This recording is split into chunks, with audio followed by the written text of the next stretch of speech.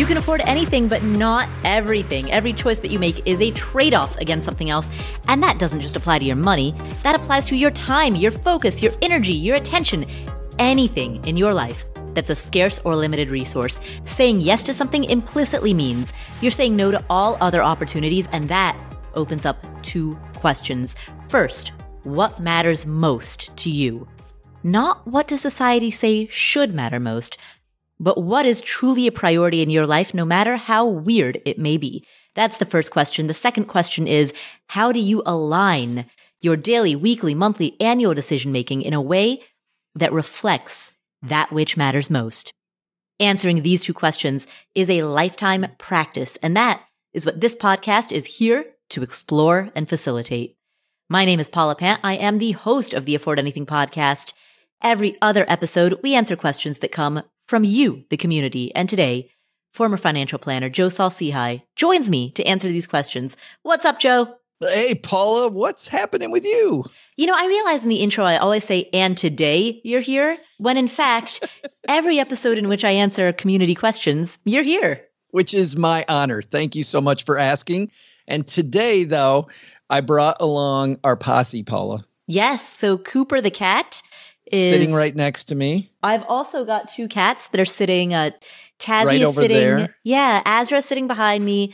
Tazzy is sitting at my feet. So we've got 2 humans, 3 cats, and 5 questions.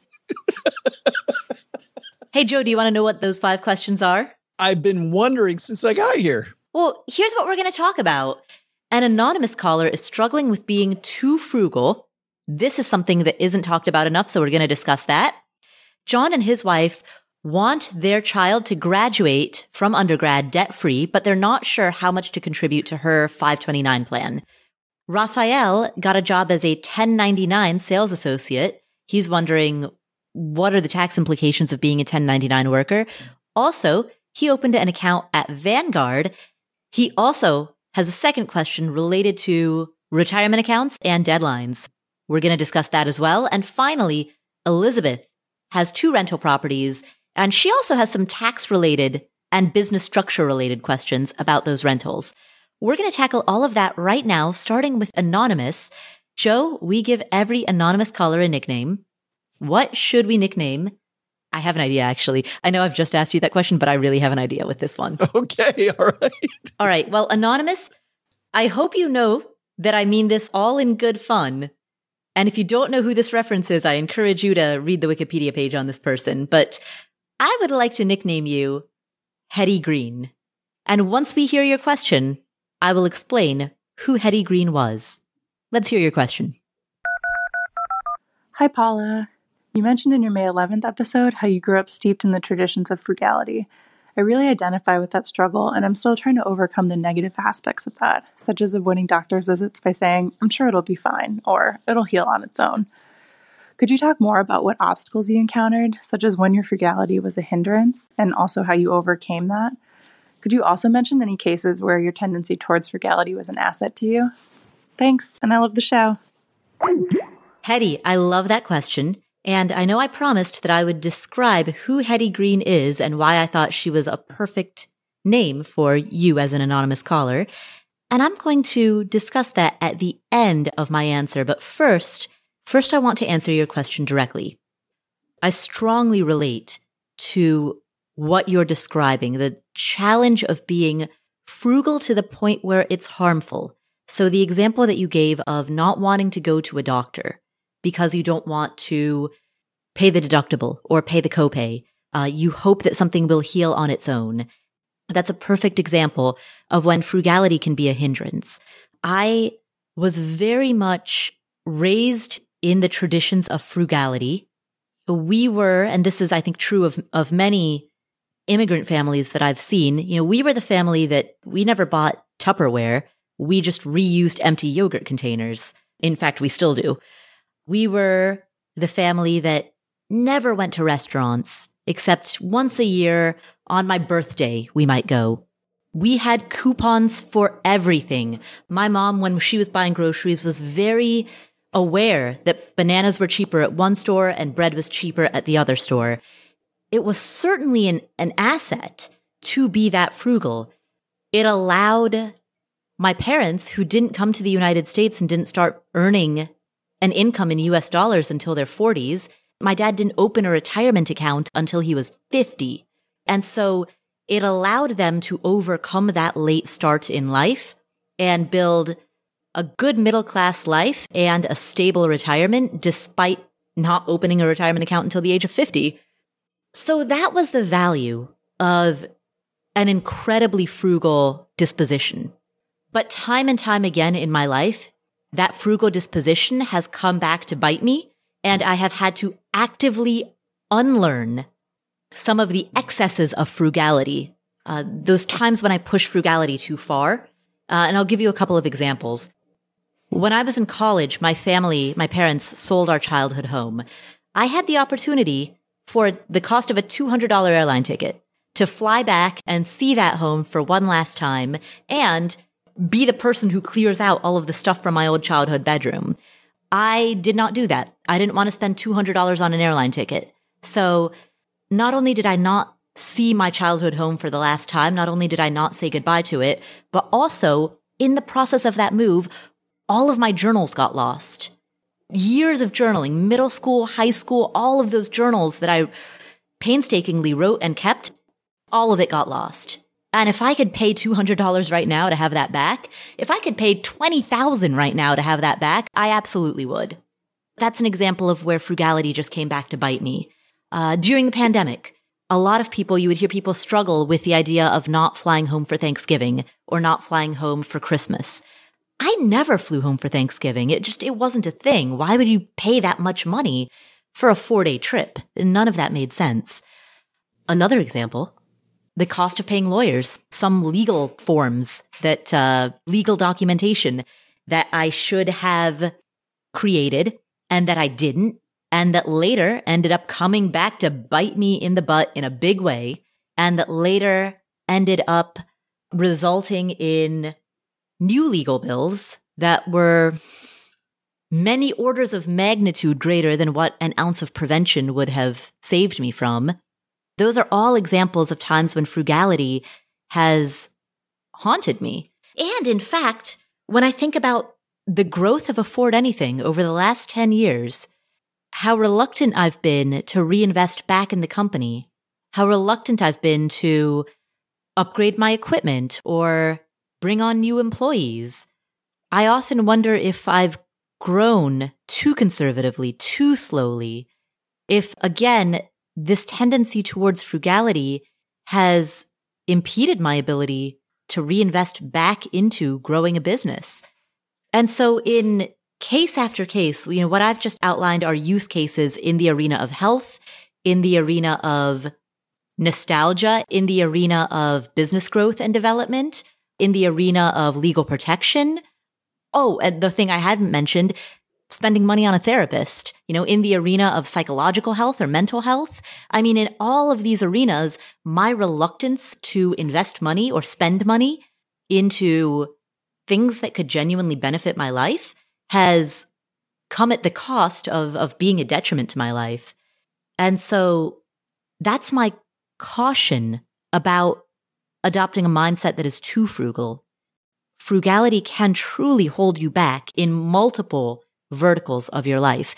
And that said, I know that overcoming too much frugality is easier said than done, because at the core of being too frugal for me was an incredible lack of self-confidence.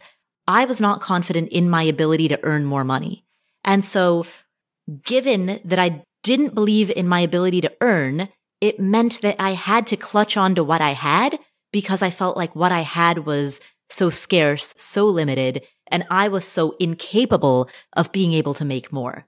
And so for me, a large part of overcoming frugality required developing the self-confidence to know that I can make more. So that's my overcoming underspending story. It's so funny how different we are. And from the outside looking in, as I and maybe a lot of the other people hanging out with us today, Paula, I was exactly the opposite. I always thought that I could throw money at something and it would solve the problem. And what I found was that the idea of affording anything and not everything was what came back to bite me in the 90s when I realized that because I had no financial plan and no spine with my money, that I was wasting tons of money on solving little problems. And then when big problems came along, I didn't have any resources to do that. So it was exactly the opposite. And coaching people, though, with money, as I listen to you talk, I look back over my career and I think about how many people have been in the space where both of you come from. And I think this idea that I just go back to of beginning with the end and working backward leads you to investing versus spending. And let me define that. If it has to do with your health, and she made such a great analogy there by saying this will just go away. A trip to the doctor is investing in your health. You're putting your dollars toward you continuing to be on this earth, because maybe it isn't something. And that certainly is something where you want to have the best pro in your corner, letting you know that it might not go away. But to get there, I had to start with, Paula, what do I want to be? And I actually had a coach take me through this idea of what age do I think I'm going to die, and put myself a year before that. And how do I want people to think of me? Like if I look back on my life, what do people think? And I thought, I want to be valuable in my community. I want to be a resource for my family. I want to be somebody that my friends can come to. I don't want to worry about money. I want to be able to do what I want to do. But it built these things that I really cared about. And I realized for me to be those things, being healthy was something that I had to invest in. I was going to have to invest time and I was going to have to invest resources. And that meant, for me, as a guy in his 50s, finally getting a colonoscopy 3 years late, making sure that I had my annual physical and my annual checkups, right? I even hired a diet coach, which is something that I wouldn't have done. Oh, I just hired a diet coach a couple of weeks ago. It's fantastic. Yeah. No, let me redefine that. It's horrible. And Jesse, if you're listening, I hate your guts. But I love Jesse. I absolutely love Jesse because I have gone from 200 pounds to 190, 191. So only 9 or 10 pounds. But I have to tell you, my eating habits, my energy, the way I feel all the time, and the fact that during COVID I maintained, when studies show so many people gain so much weight, and the fact that I didn't lose weight last year, but I didn't gain any. I will tell you that specifically because I invested in my health. But I had to start thinking about it that way. I think that for people that I coached that were overly frugal, we had to build that bridge from this isn't frivolous spending. This is what you told me you wanted. And this is the best way to get that thing that you really want. And you know what? People that I worked with that were really frugal still struggle with it. Really, really struggle with it. But that was, for me, from the outside looking in and coaching people, that was the only real method I found to begin breaking through that mental barrier. Right. I mean, excess frugality it's practically disordered spending, when it's taken to an extreme. When an obsession with not spending money comes at the cost of your health, your relationships, your happiness, your ability to grow a career, your ability to make an impact, when it becomes obsessive, it's a terrible, terrible thing. Hetty, I'm not suggesting that you are struggling with that level of extremism, but there certainly might be someone listening to this show who is. And is that where you mentioned therapist? Is that where having somebody to talk to about it comes in, Paula? I certainly think that can help. The challenge is paying for it. The challenge is that when you struggle so much with frugality, the last thing you want to do is pay for a therapist.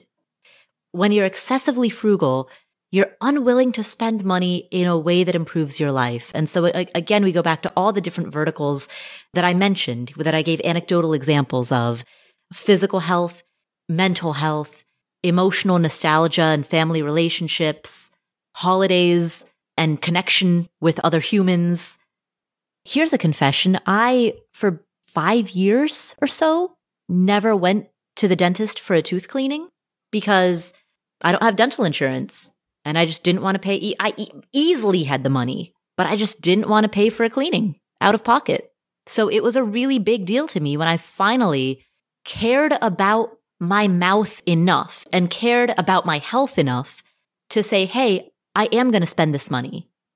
Oftentimes when we hear in the popular press or in the mainstream media, when we hear people attack discretionary spending, what they're truly attacking is thoughtless, unconscious spending. Don't do what I did.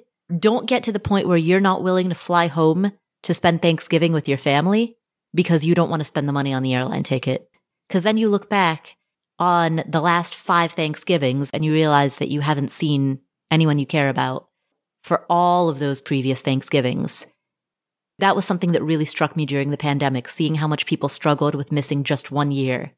And I thought to myself, wow, how many years have I missed for the sake of saving a few $100s in airfare?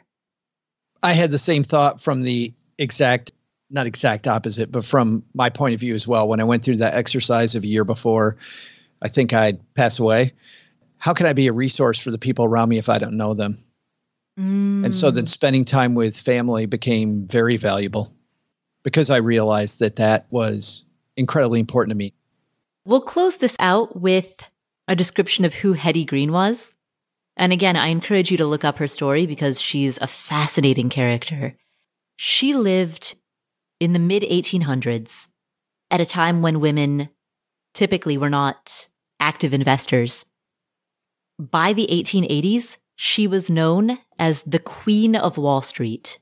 She was an incredibly skilled investor. She began investing during the Civil War and continued into the early 1900s. She was known as the Wizard of Finance, and she was referred to as the richest woman in America. At the time of her death, which was in 1916, her net worth was estimated at between $100 million to $200 million in 1916 dollars. So that would be the equivalent of between $2.3 billion to $4.7 billion in 2021 dollars. And particularly for a woman to build that type of fortune in that era was astounding. The reason that I bring up her name right now and what unfortunately history has tended to remember her for is not her prowess as an investor, but rather her incredible frugality. On a day-to-day basis, she was known for eating mostly only oatmeal, which she refused to warm up on a stove. She would warm it up on the office radiator. She wore such old, dour clothing that people also referred to her as the Witch of Wall Street. And her son, Ned, suffered a leg injury. She refused to pay for a doctor, and so she insisted that Ned only get treated at a free clinic, and it took so long for them to be able to find a free clinic that by the time he was able to find one, his leg had to be amputated. That was the extent of how frugal she was. Quite literally frugal to the point where her son suffered an unnecessary amputation. Her own apartment was unheated. She, other than warming up oatmeal on the radiator, she didn't eat hot food because it would have increased her fuel bill. She developed a hernia in old age, but she refused to have an operation. She instead just used a stick to press down the swelling. She died at the age of 81, and she now is in the Guinness Book of World Records as the world's greatest miser. So, was she an incredibly talented investor? Absolutely. But what was it all for? And how does history remember her? So that is the story of Hetty Green. Wow, that was a bummer of a story to end on.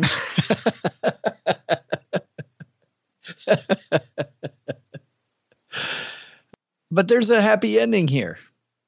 There is a happy ending. What's the phrase? The past does not equal the future. So Hetty Green's past is not our Hetty's future. Exactly. You make your own future. Exactly. She is simultaneously an inspiration and a cautionary tale. So thank you, Hetty, for asking that question. And best of luck with overcoming underspending. We'll come back to this episode after this word from our sponsors. This episode is sponsored by State Farm. Are you a small business owner looking for insurance that fits your needs and budget? Look no further than State Farm. State Farm agents are not just insurance providers. They're also small business owners who live and work right here in your community. They understand the unique challenges of running and protecting a small business. When it comes to small business insurance, State Farm knows what it takes. Create a plan that fits your needs and your budget. State Farm agents are ready to help you choose personalized policies that truly understand your business. Insure your small business with a fellow small business owner. Talk to a State Farm agent today and get started on personalized small business insurance that fits your needs. Like a good neighbor, State Farm is there. Talk to your local agent today.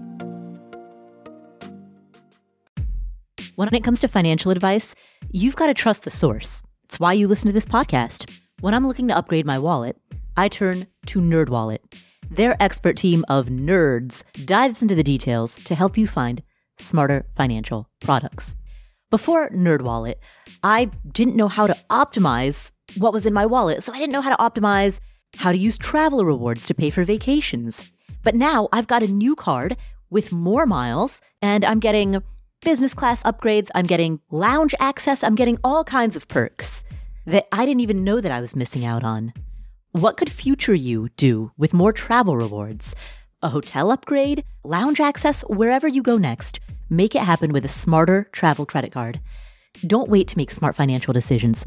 Compare and find smarter credit cards, savings accounts, and more today at nerdwallet.com. NerdWallet. Finance smarter.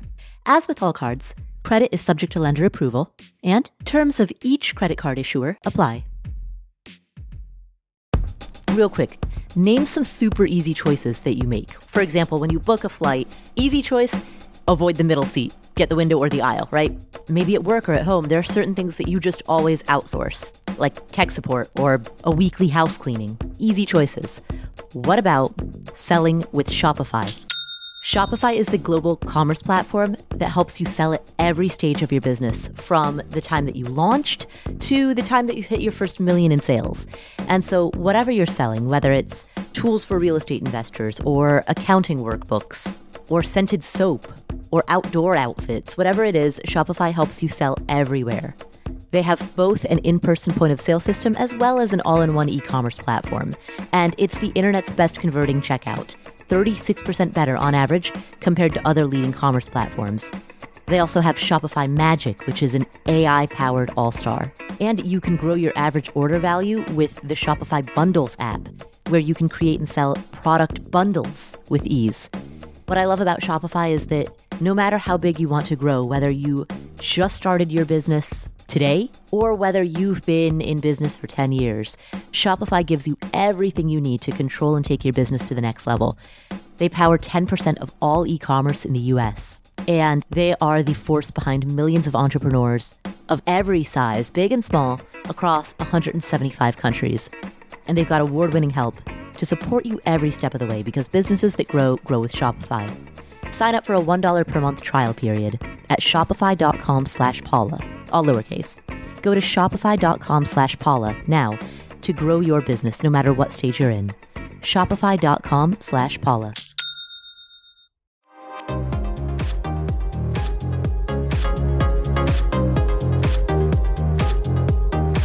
Our next question comes from John. Hey, Paula, this is John from Cincinnati. I want to thank you for all that you do, and I always appreciate your in-depth analysis. My wife and I are having trouble determining how much to contribute to our daughter's Ohio 529 plan, and we would greatly appreciate any insight you might have. Our daughter is currently 2.5 years old, and there is $17,000 in the account, and we currently contribute $500 a month, and it is all invested in the Vanguard 500 index option available through the Ohio 529. My wife and I both have pension jobs that are secure. We have no plans to retire early. We both have Roth IRAs, and we fully fund a 403B and a small taxable account.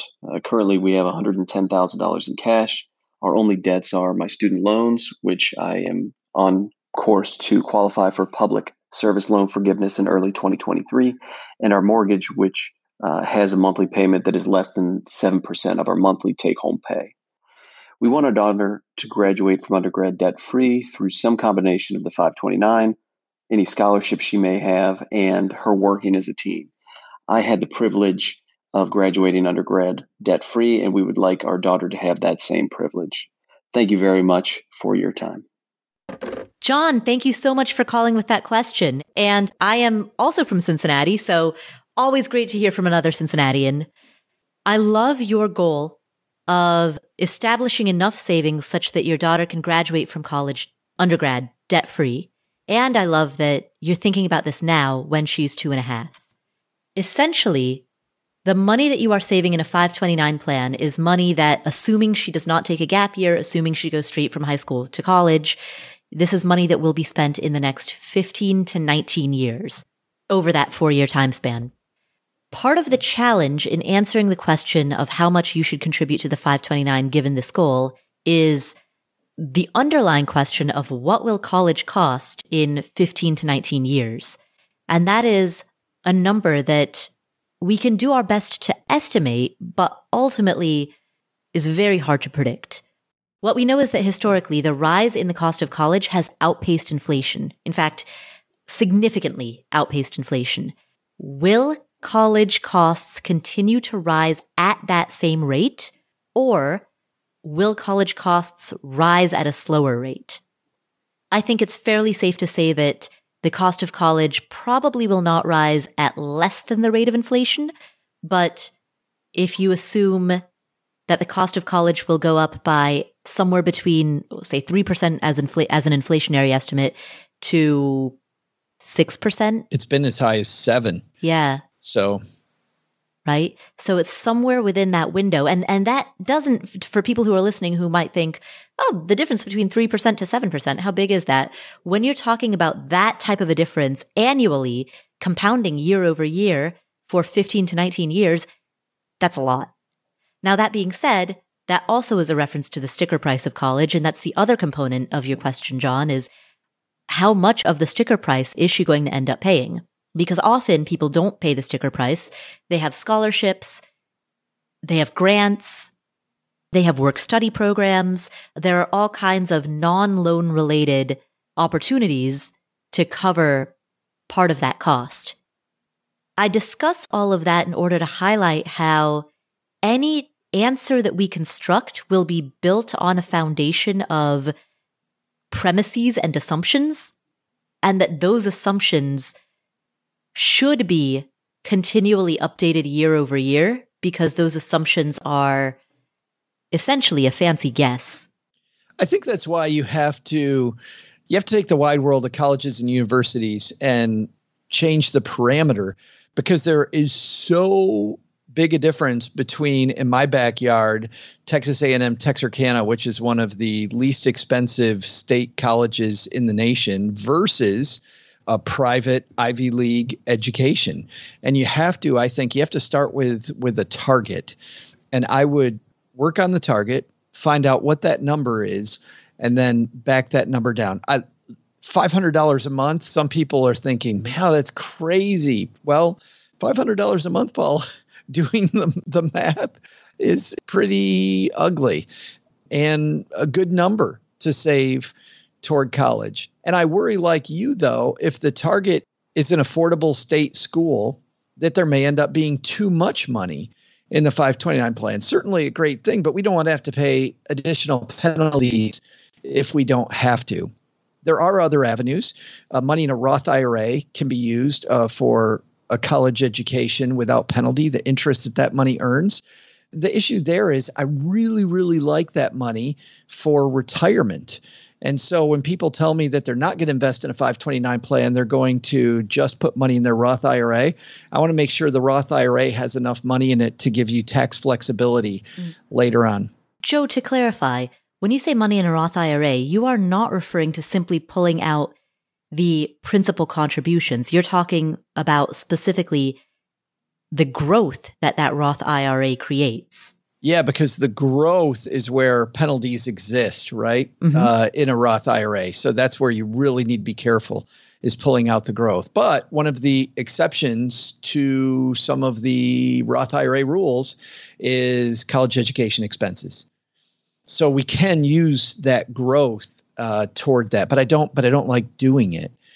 So I would start, number one, with the end in mind, work backward to how much do I need to save and what rate of return do I need to get on that money. And like you said, I think it needs to beat 6 or 7% historically over long periods of time, which is why, based on the information John gave us, I think he's in a great place. I think an S&P 500 fund with that much time to go is fantastic. I do think that by the time that kids get to high school, you're going to want to, and this is a horrible cliche, but you're going to want to start landing that plane, right? You're going to want to move from the S&P 500 down toward more of a cash position. So you're not trying to withdraw money at a time when the market's down.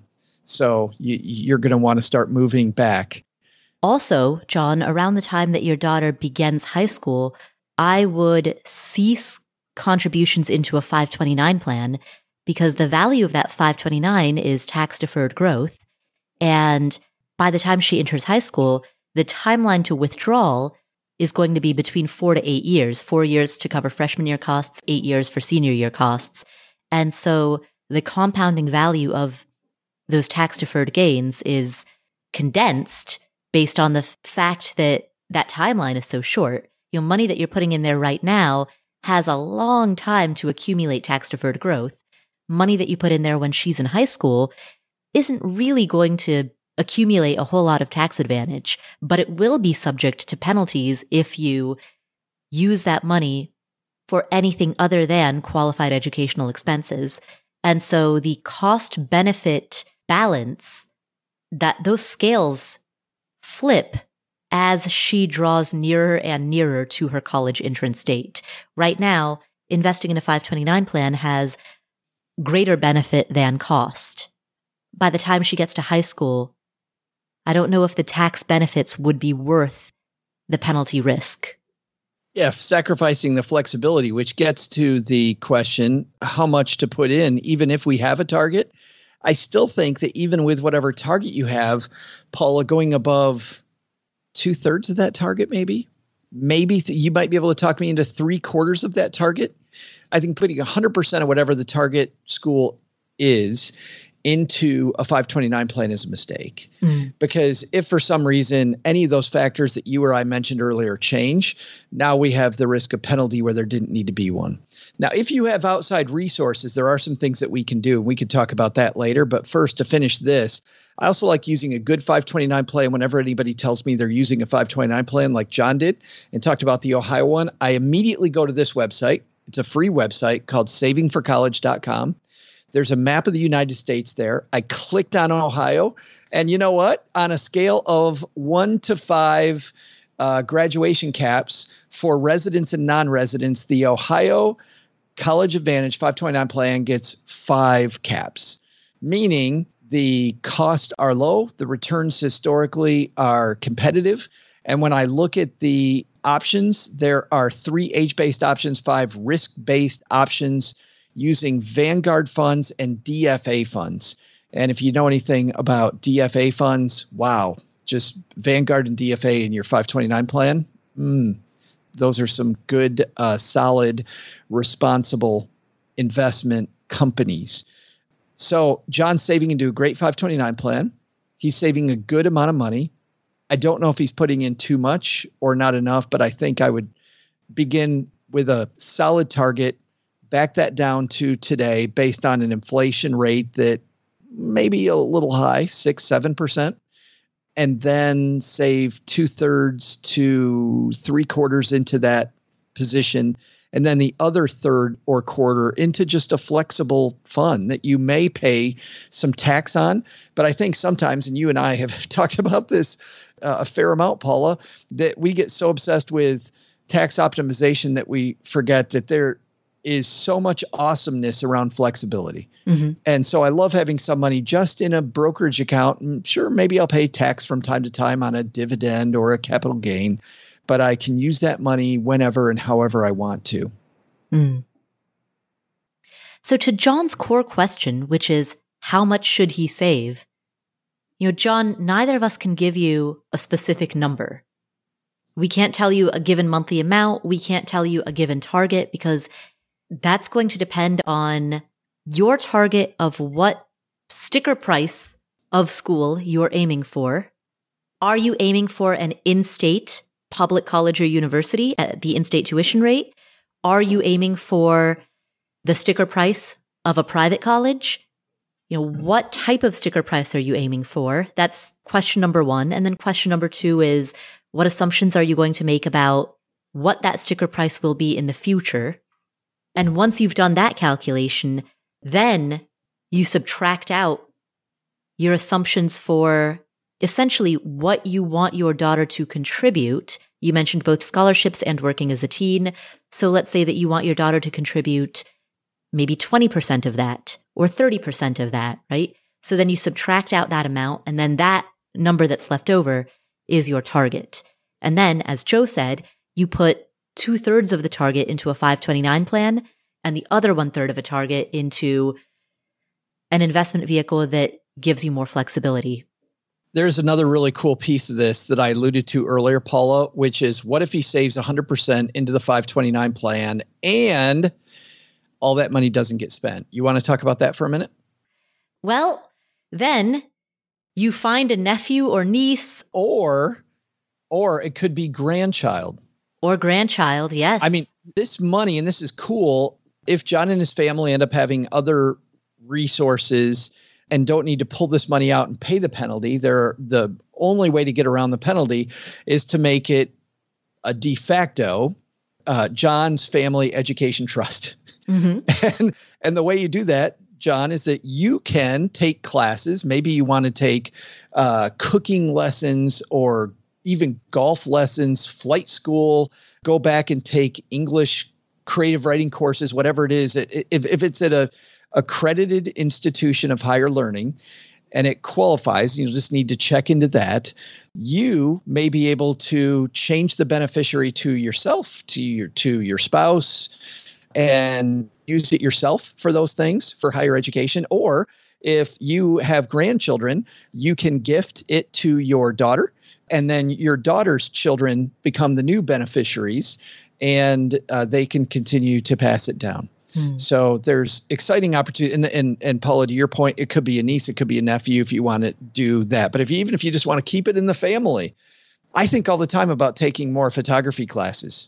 If I do that at Texas A&M here locally, I could use my 529 plan money for that too. So it isn't all bad if you oversave into the 529 plan. Right. It just puts restrictions on how that money can be spent without penalty. Yeah. So thank you, John, for asking that question. We'll come back to the show in just a second, but first, Dell Tech Fest starts now. To thank you for 40 unforgettable years, Dell Technologies is celebrating with anniversary savings on their most popular tech. For a limited time only, save on select next-gen PCs like the XPS 13 Plus, where you can make the everyday easier with Windows 11. Plus, curate your dream setup with great deals on select monitors, mice, and more must-have electronics and accessories. When you shop online at Dell.com/deals, you'll have access to leading-edge technology and free shipping on everything. Again, that's Dell.com/deals. Have you ever been frustrated with personal finance apps that are difficult to use, that are rarely updated? Fortunately, there's also a great one. It's called Monarch. Monarch is the top-rated all-in-one personal finance app. It gives you a comprehensive view of all your accounts, investments, transactions, cash flow, net worth, and more. Plus, you can create custom budgets, track progress toward your financial goals, and collaborate with your partner. And now listeners of this show will get an extended 30-day free trial when you go to monarchmoney.com/Paula. What's cool about Monarch is that you can customize it to exactly what you want. I don't really want to know about little transactions. I only want to see the big things. And so I have set up my notifications in such a way that if I go above a certain dollar amount, I get a push notification. But anything that's less than that, I don't see it. What's cool is you can create custom notifications and custom budgets to your own preference. You can set up automatic rules for transactions. Think of 3 C's, right? There's customization, there's collaboration, because you can use it to collaborate with your partner, your spouse, your financial advisor. They'll get their own login info and they can get a joint view of all of your finances, and that comes at no extra cost. The 3rd C, customer focused. So they are constantly improving and making updates based on customer feedback. You can even vote on requested features. I understand why it's the top rated personal finance app. And right now, listeners of this show will get an extended 30-day free trial when you go to monarchmoney.com/Paula. That's monarchmoney.com/Paula for your extended 30-day free trial. Go to monarchmoney.com/Paula, Paula.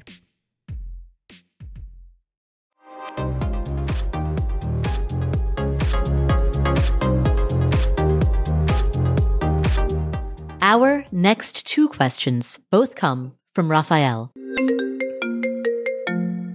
Hi, Paula. Thank you so much for your podcast. I feel like I've regained a lot of the control that I used to have when I was younger around my finances, and I really appreciate all of the information that you hand out freely to people like me. So thank you so much for that.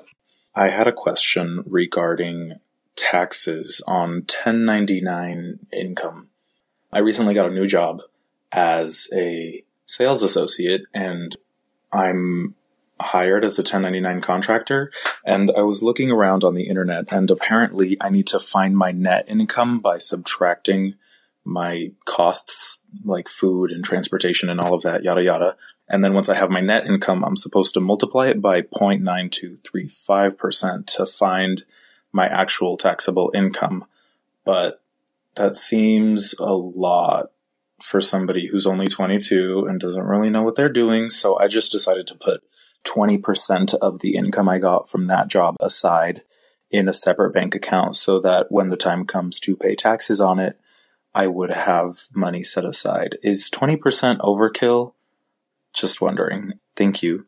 And then I also had another question that I wouldn't have if it weren't for you. So thank you so much. I also recently opened a Vanguard account. Yay me. And I opened it December 28th or something of last year, 2020. And because of that, they gave me a couple of days, or a couple of months actually, into 2021 to continue contributing to my 2020 account for that year. And I'm about 23% of the way through that. And I was just wondering if you also recommend that I just max that out as hard as I can until the time comes when the deadline is there, or if I should just focus on actually being able to max out 2021. I think I know what you're going to say to that, but I'm kind of new to this investing thing. I just turned 22. I don't really know how to handle finances all too well, but I would love your input, and thank you so much for sharing all of your wisdom with us. Yay you, Raphael. That is awesome. Yay him, Paula. Woo! 1099 work and a Vanguard fund, a retirement account. This is big moves, big moves. Absolutely. And all at 22. These are great questions at 22. Exactly. Raphael, these are great questions at 42. So, hey, amazing. Absolutely. So, Raphael, to your first question, I love the fact that you're not over-engineering it. As soon as you were like, and then multiply by 0.92, I was like, oh no. Because I think that your instinct was correct. Just pick a ballpark round number, put that amount into savings, and use that to pay your quarterly estimated taxes. So here's what you do. I was at 1099 for many, many years. Go to EFTPS.gov. We will link to that in the show notes. You can subscribe to the show notes for free at affordanything.com/show notes. So go to EFTPS.gov, set up an account there so that you can pay your estimated quarterly taxes. Then, whenever you get paid, set aside a certain percentage of your income, and we'll talk exactly in a moment what that percentage should be. Set aside a certain percentage of all of your 1099 income into a savings account. That savings account goes to your EFTPS payments. This way, rather than paying once a year to pay your 1099 taxes, you'll be paying quarterly, and that's going to help keep you on track. After you've been a 1099 worker for some time, it will also, by virtue of paying quarterly, reduce the risk that you will get hit with late fees, which can happen if you've been a 1099 for multiple years and the government decides that you should have paid estimated taxes. The estimated quarterly tax setup is not only a great way to budget, it is also, later down the road, it will be a great way to avoid IRS fees and penalties. So it's a win on both fronts. Now, how much money should you set aside? This is going to depend on your effective tax rate. If you can get a copy of last year's tax return, you will see two numbers. If a CPA prepared it for you, which you're 22, so probably that didn't happen. But for everybody else who's listening, if you had a CPA prepare your taxes for you, then the CPA will be able to tell you two different numbers. One is what's called your top marginal tax bracket, and that is the highest percentage of tax that you pay. The other number, and this is the more important one, is what's called your effective tax rate. And that is the tax rate that you pay across all of your income once everything gets weighed out against each other. Once all of your income from different brackets gets averaged together, once all of your credits and your deductions, once the whole recipe has been put together and everything is baked, your effective tax rate is how it all works out in the end. If you, Raphael, used some type of tax planning or tax processing software, if you know what your effective tax rate is, then assuming that your income this year will be similar to your income from last year, you can look at that effective tax rate and use that as a rough ballpark. I'm not saying it's going to be exact, but that is a good starting point as to ballpark how much you might want to set aside for your federal taxes. If you don't know what that is, or if that all sounds super overwhelming, then here's an even simpler, even easier, but even more rough ballpark answer, which is if you don't make a whole lot of money and you're in a low tax bracket, set aside between 20 to 25%. If you're in a higher tax bracket, set aside 30%. Don't forget, depending on what state you live in, you will also have to pay state taxes, unless, of course, you live in a state that doesn't have state income tax. So depending on where you live, Google whether or not your state has state income tax. And if it does, Google what the tax rate is and set aside an estimate for that as well. That's the reason, Raphael, that I don't recommend over-engineering it, because a CPA can run these calculations for you. If you try to run it yourself, it gets really complicated and messy very quickly. To the conversation that we previously had about the struggles of being overly frugal, there were definitely years where in my zeal for frugality, I tried to do everything myself. I tried to run these calculations myself. I completely missed the mark. I ended up either overpaying and then not having that money to be able to pay my bills or invest, or I ended up underpaying and then having to pay penalties. I mean, it just, not getting help from a CPA was a giant mess. Now, you're 22, you've got one 1099. I'm not suggesting that this is something that you need right now, but I'm saying this more for the sake of everybody else who's listening, that if you want a precise calculation, go to a tax professional to get one. If you're okay with just making a rough ballpark estimate, then what I've just explained are some very, very broad general guidelines for how to make an extremely broad estimate. The benefit to a broad estimate is that it is simple and you can do it yourself. The drawback is that you might end up either saving more or saving less than you should. And if you're going to err on one side or the other, it's better to err on the side of saving more. Speaking of broadening this topic out, what does 1099 income actually means? It means the person who is sending you money is treating you as if you are a separate company. So because of that, that's where you can start digging into the expenses related with your company, with whatever this pursuit is, and make sure that you separate those dollars from other money, because it's going to make it very, very clean for you if you do that, and incredibly messy if you don't. So what I like doing is either opening up a separate bank account that's affiliated with whatever this job is. And even beyond that, maybe having a separate credit card that expenses run through, but definitely being able to show very cleanly that these are my business expenses, these are my personal expenses, will make it easy then on tax day for you to do what you mentioned in your call, which is to take business related expenses and write those off. And writing it off, by the way, contrary to what, if people have watched Schitt's Creek, the popular show, David at one point thinks that writing it off means that it's all free. And so, hey, they're just going to write all this stuff off. It doesn't make it free, but it does mean that you're not going to pay tax on that portion of the money that you're paid. So you're going to want to dig in more to what business expenses you can write off. And some of those will include mileage or depreciation on your vehicle, might include some of the things if you're in an office setting, some of your office supplies, maybe a portion of your computer expense. That's where I think, Paula, it might be valuable time to dive into your good friend Google and find out what things you can run through your business legally and avoid some of the tax headache later. The other benefit is that because you are an independent contractor, that opens up the door for retirement accounts that you can open as an independent contractor. Does that lead to our answer to question 2? Ooh, it does. Dun, dun, dun, dun, dun. So was that your segue music? I suppose it was.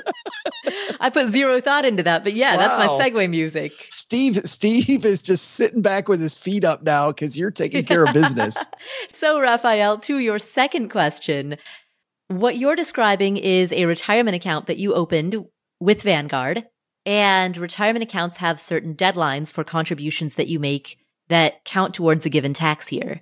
And those deadlines are typically the tax deadline of the following year. So in your case, you opened a retirement account, probably an IRA or a Roth IRA, in the year 2020, and you had until the tax filing deadline in 2021 to make contributions that could be attributed to your 2020 contribution limit. At the time that we're recording this, and by the time this episode airs, we're past the tax filing deadline. But this is important to know for future years. My take is that anytime you have the opportunity to make a contribution to a retirement account and then assign that contribution to the previous year rather than the current year, you may as well take that opportunity because every year's contribution limit is use it or lose it. So in the year 2020, you could make, as a 22-year-old, you could make a contribution of up to $6,000 into an IRA or Roth IRA account. If you don't max out the account to the tune of that full $6,000, you don't get a carryover. There's no like rollover credits or rollover minutes. It's just gone. How great would that be, though? I know that would be amazing. I'd be like, when I was 2. Right. The bad news is you're 50. The good news is you haven't saved a dime into these things, and you have the last 50 years worth of stuff you could fill. Right. Wouldn't that be great? If your dad would have been able, if your parents, you talked about your parents before, your mom and your dad able to, at 50, fill all the previous years, bam. That would be incredible.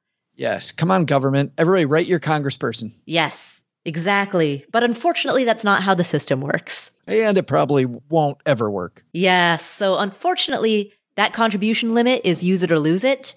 And given that there's no reason not to use it, you might as well. Even if you don't end up maxing out your contribution limit in the year 2021, heck, there's no disadvantage to assigning that as a year 2020 contribution.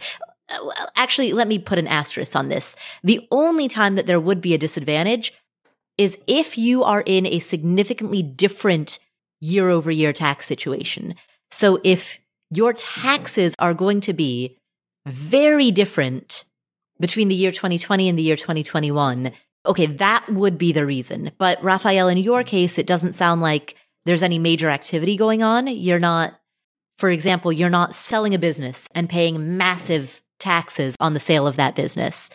And you didn't suddenly go from being a student making $20,000 a year to a highly paid professional straight out of grad school making $150,000 a year. You didn't make that year over year jump. There's nothing in your life right now that's going to make your tax treatment in the year 2020 significantly different than your tax treatment in the year 2021. So for you, I would say assign it back to 2020. For everybody else who's listening, I'd say default to assigning it to the previous year unless your tax treatment between the 2 years will be very different as compared to one another. So thank you, Raphael, for asking that question. Our final question today comes from Elizabeth. Hi, Paula. Longtime listener, second-time caller. I love your show and all of your advice. My question has to do with rental property and LLCs. Basically, in a nutshell, my husband and I turned our first house, which we bought in 2009, into a rental property when we bought our second house in 2015. The second house we completely gutted and renovated, and while doing this, we were able to live on site in a carriage house that is above our detached garage. So since moving into the main house, we now rent out that carriage house. So we have like these 2 rentals. For years now, we've been talking about putting the rental house into an LLC, but we've yet to do so. And when we file our taxes, our carriage house rental shows a loss that helps to offset our rental house's positive income. And just a side note, the rental house does not have a mortgage. We actually paid it off, so there's no interest to deduct or anything like that. So if we put the rental house into an LLC, will we then not be able to combine the rental house and carriage house rent for tax purposes? I'm not really clear what happens when you create an LLC for a rental property when tax time comes around. So any thoughts or advice? And as always, thanks for all that you do. Elizabeth, thank you so much for asking that question. So here's the deal. A single member LLC, which is what you're talking about creating, when you form one of those, it basically doesn't do anything to your taxes. The deal is a single member LLC is a pass-through entity, meaning whatever income or expenses your LLC makes, it passes through to your personal income statement. So it is not like forming a C Corp. An LLC is a pass-through entity. And so the reason that real estate investors or some real estate investors choose to create one is for the purpose of asset protection. It's for a layer of protection in case there's a lawsuit, for example. But the tax treatment that each property is going to have is not going to be affected by whether you hold this property in your name or your LLC, which is a pass-through entity, holds this property. The key lesson here, or the key takeaway, is to think of an LLC as a structure that has pass-through tax treatment. And that is very, very different than a structure that is not a pass-through tax treatment, a structure that is taxed as a company. The only question I have for you, Paula, that might help her with these 2 separate properties when she's looking for tax breaks, right?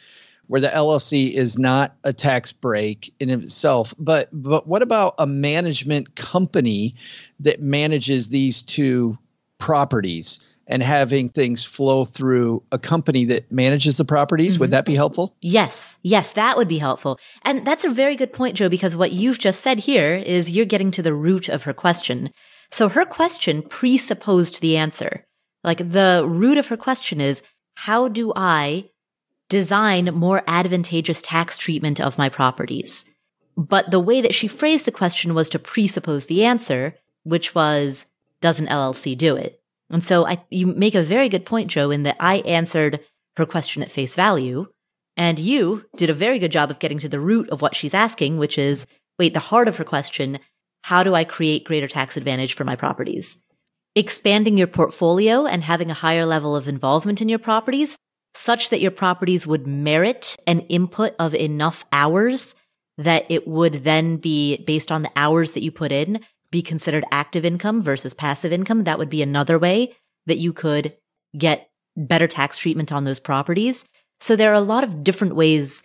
If the question is, how do you tax optimize for your rentals, there are a lot of different approaches that you could take. A very good resource for this is Nolo has a great guide to landlord tax deductions. We will link to it in the show notes. You can subscribe to the show notes for free at affordanything.com/show notes. But that is an excellent menu of all of the different ways that you can tax optimize your rental property portfolio. So thank you, Elizabeth, for asking that question. Joe, we did it. I can't believe we're done already. We have made it through another great round of questions. 2 humans, 3 cats, 5 questions. We did it. Just like that. Efficiency. And you know what's disappointing is that I don't know about your two, but Cooper's sleeping here on the job, which is very disappointing. You think that if there's 3 of them and 2 of us, Paula, they do some work. But nope, you and I have to do it again. They're doing the work of being cute. Yes, obviously. But then again, so are we. We have a face for radio. Joe, where can people find you if they'd like to hear more of you? How about you and me together in a different setting, which is pretty exciting. We've got something new happening at my show, the Stacking Benjamins podcast. And that is we are now going to record live on Mondays at 5 p.m. Eastern. And this is not, by the way, a pitch for either my Facebook group or my newsletter. But until this company goes public, which Paula, you and I have talked about this, sometime in the next month, Fireside will just be an open app for everybody. Until then, you have to get an invitation from us. And the only place that I can put those is in my newsletter. So stackingbenjamins.com/stacker or our Facebook group, which is the Stacking Benjamins Basement, Joe's mom's basement. So if you just put in Stacking Benjamins Basement Facebook group, we're going to list it there. But Paula, Len Penzo, OG, my co-host, we are going to, for the first time ever, do shows where you can be a part of the show. So we have a roundtable discussion and you can give your take if you're with us in the virtual auditorium. Also, we have this crazy trivia contest that Paula always seems to be behind on until the last minute. So you can help Paula win our trivia contest. So that'll be Mondays, 5 p.m., most weeks, Mondays, 5 p.m. Eastern time. You do the math on wherever you are. You can hang out with Paula and me and the rest of our band of merry characters. Excellent. And it's always a great time recording those shows. We laugh. / going live with these shows now. I know. That's a little intimidating, though, isn't it? It is. It is. So for years, as background, I have been part of the Stacking Benjamins crew for years. And I've gotten used to the fact that it's always pre-recorded, which means that we can do as many takes as we want. We can screw up and call mulligans and have those do-overs. And now, for the first time ever, we're going live. And I think it's funny that the show itself is funny. If you've listened to it, we think it's funny. We have fun. But it gets even funnier whenever we stop recording for who knows what reason. And so now we're going to be recording the whole thing. So hopefully the humor and the fun and, of course, the good money lessons, right? I think it's a fun show, but it's also an intelligent show and depends on the week. Sometimes it's not that intelligent, but usually we try to make it a good, crunchy money discussion that we can argue about. I didn't realize people were supposed to learn something from your show, Joe. Easy. Very intelligent show. Well, thank you so much for tuning in. If you enjoyed today's episode, please do 3 things. You know what? I take that back. Do 4 things. Number 1, subscribe to our show notes. Go to affordanything.com/show notes. And you'll never guess what you'll find. Synopses of every single one of these episodes. You'll get timestamps of all of the questions. So if you want to skip ahead to some question, you can quickly and easily do that. When we interview guests, you'll get a write-up of that interview. All of that is available for you for free. affordanything.com/show notes. Number 2, please hit the follow button in whatever app you're using to listen to this show. Apple Podcasts, Spotify, Pandora, however you like to listen to this, make sure you're following us. Number 3, while you're in that app, please leave us a review. And number 4, most importantly, please share this with a friend or a family member. Thanks again for tuning in. My name is Paula Pant. This is the Afford Anything podcast, and I will catch you in the next episode. Here is an important disclaimer. There's a distinction between financial media and financial advice. Financial media includes Everything that you read on the internet, hear on a podcast, see on social media that relates to finance, all of this is financial media. That includes the Afford Anything podcast, this podcast, as well as everything Afford Anything produces. And financial media is not a regulated industry. There are no licensure requirements. There are no mandatory credentials. There's no oversight board or review board. The financial media, including this show, is fundamentally part of the media. And the media is never a substitute for professional advice. That means anytime you make a financial decision or a tax decision or a business decision, anytime you make any type of decision, you should be consulting with licensed credential experts, including but not limited to attorneys, tax professionals, certified financial planners, or certified financial advisors. Always, always, always consult with them before you make any decision. Never use anything in the financial media, and that includes this show, and that includes everything that I say and do. Never use the financial media as a substitute for actual professional advice. All right, there's your disclaimer. Have a great day.